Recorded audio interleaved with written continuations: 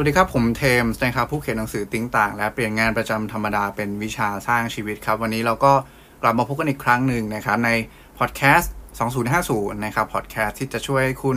หรือค้นและสร้างตัวตนขึ้นมาใหม่ให้พร้อมสำหรับการทำงานในโลกอนาคตครับสำหรับเรื่องที่อยากจะเล่าสู่กันฟังนะฮะชวนคุยกันในวันนี้เนี่ยก็เป็นเรื่องเกี่ยวกับการรื้อค้น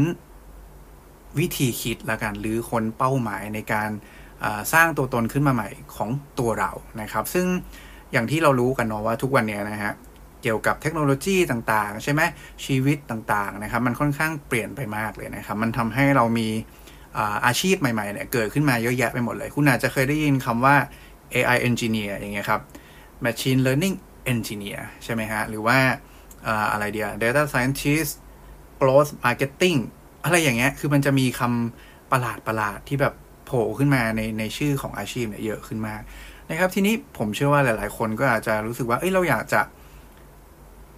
หาตัวเองแหละว่าเราอยากจะเป็นอะไรต่อไปนะครับอยากจะทำอะไรต่อไปดีเป้าหมายต่อไปของฉันคืออะไรฉันจะ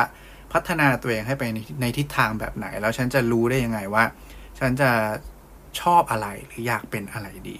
นะครับวันนี้เลยอยากจะเอาเรื่องนี้มาชวนคุยกันเนาะขอเปิดเรื่องด้วยแบบนี้ฮะเทมอ่านหนังสือที่ชื่อว่า The Art of Thinking Clearly นะครับแล้วก็เขาเล่าถึงรูปปั้นเดวิดนะครับทุกคนรู้จักรูปปั้นเดวิดไหมนะครับถ้าไม่รู้จักลอง Google ดูนะครับแต่ว่าถ้าเทมบรรยายให้ฟังเร็วๆเนี่ยมันก็จะเป็น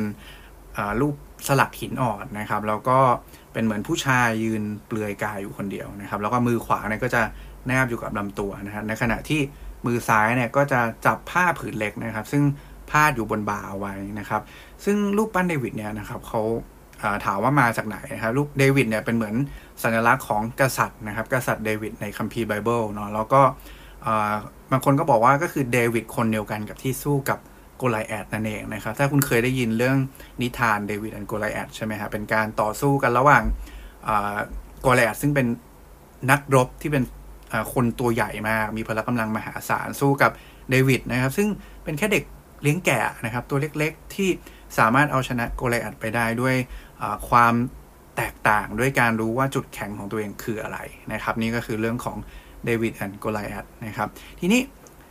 คนที่ปั้นเดวิดคือใครนะครับคนที่ปั้นเดวิดเนี่ยนะครับก็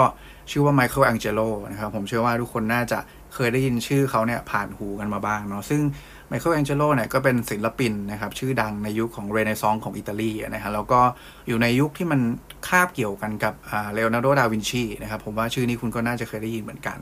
นะครับก็นี่แหละไมเคิลแองเจโลก็ดังมากๆนะครับก็มันมีอยู่วันหนึ่งนะครับซึ่งไมเคิลแองเจโลเนี่ยเขาก็ได้เจอกับพระสันตะปาปานะครับพระสันตะปาปาเขาก็ทรงตรัสถามไมเคิลแองเจโลแหละครับว่าเฮ้ยคุณช่วยบอกความลับของการเป็นอัจฉริยะของคุณหน่อยสิว่าคุณทำยังไงนะคุณถึงสามารถปั้นรูปปั้นเดวิดออกมาได้สวยงามนะครับแล้วก็ดังได้ขนาดนี้นะครับไมเคิลแองเจโลได้ยินคำถามนี้ฮะก็ตอบไปแบบนี้โอ้มันง่ายนิดเดียวนะครับผมก็แค่สกัดทุกสิ่งที่ไม่ใช่เดวิดออกไปอีกครั้งหนึ่งนะครับไมเคิลแองเจโลตอบว่ามันง่ายนิดเดียวนะครับผมก็แค่สกัดทุกสิ่งที่ไม่ใช่เดวิดเนี่ยออกไปซะนะครับผมเล่าเรื่องนี้ให้ฟังเพราะอะไรนะครับจริงๆแล้วความคิดของมนุษย์เนี่ยผมต้องบอกว่ามันค่อนข้างซับซ้อนเนาะแล้วก็เวลาเราคุยกันถึงชีวิตของเราเนี่ยเวลามีคนมาถามเราว่าเฮ้ยเราชอบอะไรอะเราอยากไปไหนอย่างเงี้ยตอบยากไหมตอบยากมากนะครับเพราะว่าจริงๆแล้วเราเองอ่ะไม่รู้แน่ชัดด้วยซ้ำครับว่าตัวเราเนี่ยชอบอะไรนะครับยกตัวอย่างแบบคือผมว่าเราถูกเรื่องราวในชีวิตหลายๆอย่างถูกแบบกระบวนการความคิดของตัวเองทางแบบซึ่งมันเป็นเรื่องปกตินะครับทำให้เราไม่สามารถคิดได้อย่างชัดเจนยกตัวอย่างเรื่องของ cognitive bias ที่มันเป็นปกติของเราเลยอาจจะเช่นแบบ halo effect อย่างเงี้ยครับคุณเคยได้ยินคำนี้ใช่ไหมฮะ halo effect ไหมครับมันคืออะไรนะครับมันคือการที่เราเห็นอะไรบางอย่างที่เรารู้สึกว่าเราถูกใจนะครับแล้วพอเราเห็นปุ๊บเนี่ยเราก็ตัดสินไปเลยว่ามันน่าจะดีนะครับโดยที่เรามองข้ามข้อเสียหรือว่ามองข้ามความจริงอื่นไปจนหมดนะครับยกตัวอย่างให้เห็นภาพเช่นคุณเห็นผู้หญิงน่ารักนะฮะก็อาจจะคิดว่าโอ้ผู้หญิงคนนี้ดูดีมากต้องดีแน่ๆเลยอะไรเงี้ยนะครับหรือว่าคุณเห็นผู้ชายแบบดูแบบ เท่ๆคุณอาจจะคิดว่าผู้ชายคนนี้ต้องมีดีอะไรแน่ๆเลยนะครับหรือว่าคนพูดเก่งอย่างเงี้ยนะครับเวลาทำงานแล้วมีคนแบบพูดเก่งพรีเซนต์เก่งคุณก็อาจจะคิดไปเองว่าคนพูดเก่งเนี่ยหมายความว่าเขาต้องทำงานเก่งด้วยซึ่งจริงมันคนละเรื่องกันนะถูกไหมฮะหรือว่าจะเป็นเรื่องของแบรนด์อย่างเงี้ยนะครับเช่นแบรนด์เนี้ยมันเคยทำสินค้าออกมาดีสักอย่างหนึ่งนะครับหมายความว่าสินค้าที่เหลือของมันเนี่ยมันต้องดีหมดนะครับนี่คือ halo effect นะครับที่มันเกิดขึ้นทีนี้ความคิดแบบนี้ครับหลายๆครั้งเนี่ยมันก็ทำให้เราเนี่ยไม่สามารถรู้ได้นั่นแหละว่าอะไรคือสิ่งที่เราต้องการอย่างแท้จริงใช่ไหมครับอะไรคือสิ่งที่เราอยากจะเป็นจริงๆนะครับมันไม่มีทางชัดเจนได้เลยนะครับวันนี้นะฮะเราอยากจะชวนมาคิดกันในแนวทางที่กลับด้านกันดูนะครับแนวทางเนี้ยถามว่ากลับด้านยังไงนะครับแนวทางนี้มันมีชื่อว่า VR Negativa นะครับ VR Negativa ฟังอีกทีหนึ่งนะครับมันหมายความว่าอะไรครับหมายความว่าการเรียนรู้สิ่งที่ใช่จากสิ่งที่ไม่ใช่ครับอีกครั้งหนึ่งนะครับ VR Negativa คือการเรียนรู้สิ่งที่ใช่จากสิ่งที่ไม่ใช่นะครับยกตัวอย่างเช่นอะไรนะครับความดีก็ได้นะครับศาสนาใช่ไหมฮะศาสนาอาจจะบอกเราว่าศีล 5ใช่ไหมยกตัวอย่างเช่นห้ามฆ่าสัตว์ใช่ไหมครับห้ามอะไรหลายๆอย่างพวกนี้นะครับส่วนใหญ่เขาใช้คำว่าห้ามก็คือด้านตรงข้ามกันนะครับหรือว่าอย่างศาสนาคริสต์ก็อาจจะมีบัญญัติ10 ประการใช่ไหมครับห้ามอุลามกห้ามอะไรอย่างเงี้ยนะครับมันก็จะเป็นอีกวิธีหนึ่งแหละที่ทำให้เรารู้ว่าไอ้พวกเนี้ยห้ามทำนะครับมันไม่ใช่มันไม่ควรทำมันผิดนะครับกลับมาที่ตัวเรานะครับเวลาเราจะค้นหาเป้าหมายในชีวิตของตัวเองนะครับหรือว่าจะหาว่าตัวตนของเราเนี่ยเป็นยังไงนะครับผมว่าหลายๆครั้งถ้ามันยากนักนะฮะที่จะบอกได้ว่าเราชอบอะไรหรือไม่ชอบอะไรเนี่ยนะครับถ้าผมลองถามคุณใหม่แบบนี้นะครับว่าแล้วคุณไม่ชอบอะไรผมเชื่อว่าหลายๆคนครับน่าจะตอบทุกอย่างได้อย่างชัดเจนมากยิ่งขึ้นฉันไม่ชอบการคุยกับคนนะครับหรือว่าการทำงานแบบไหนที่คุณไม่ชอบบ้างนะครับคุณอาจจะคิดขึ้นมาในใจว่าฉันไม่ชอบทำงานเกี่ยวกับตัวเลขอย่างเงี้ยหมายความว่าอะไรหมายความว่าสิ่งที่คุณชอบเนี่ยมันอาจจะอยู่อีกด้านหนึ่งของมันนะครับคุณอาจจะชอบงานที่แบบออกไปคุยกับคนอย่างนี้หรือเปล่าหรือทำงานเกี่ยวกับที่ต้องใช้อะไรล่ะกระบวนการความคิดด้านอื่นที่ไม่ใช่ตัวเลขด้านศิลปะหรือเปล่า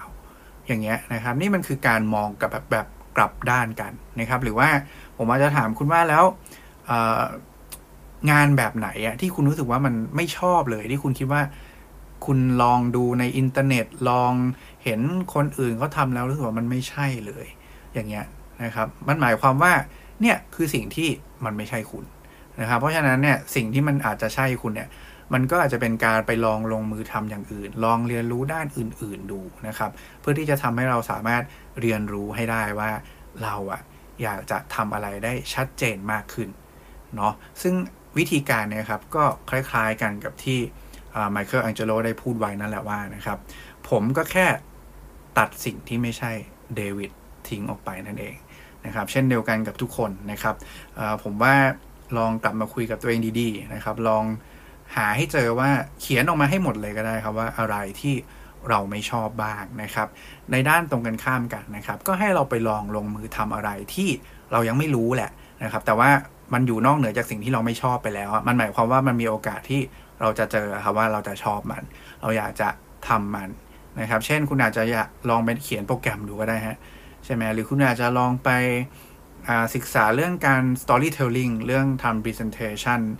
เรื่อง design thinking อย่างเงี้ยครับด้านคุณอาจจะกระโดดไปด้าน business เลยหรือว่าอะไรก็แล้วแต่นะครับซึ่งผมว่าแค่คุณตอบตัวเองได้ว่าอะไรที่ไม่ใช่อะไรที่ไม่ชอบเนี่ยการหาสิ่งอื่นที่มันอาจจะเหมาะสมกับตัวคุณเนี่ยก็จะทำได้ง่ายมากยิ่งขึ้นนั่นเองครับซึ่งก็จะกลายเป็นสิ่งที่ทำให้คุณสามารถสร้างเดวิดของคุณเองขึ้นมาได้ครับและทั้งหมดนี้นะฮะก็คือพอดแคสต์2050ในวันนี้ครับถ้ามีคำถามอะไรนะครับหรือว่ามีเรื่องอะไรที่อยากฟังเป็นพิเศษนะครับสามารถinbox เข้ามาได้ใน Facebook Fanpage นะครับ Think ต่าง by Thames หรือว่า2050นะครับหรือว่าคุณอาจจะ คอมเมนต์เข้ามาในพอดแคสต์ของผมก็ได้นะครับก็ขอบคุณมากๆนะครับสำหรับวันนี้เนาะสุดท้ายเหมือนเดิมครับขอให้ความสุขในการทำงานและความสำเร็จในแบบที่ต้องการเป็นของบุคคลทุกคนครับขอบคุณและสวัสดีครับ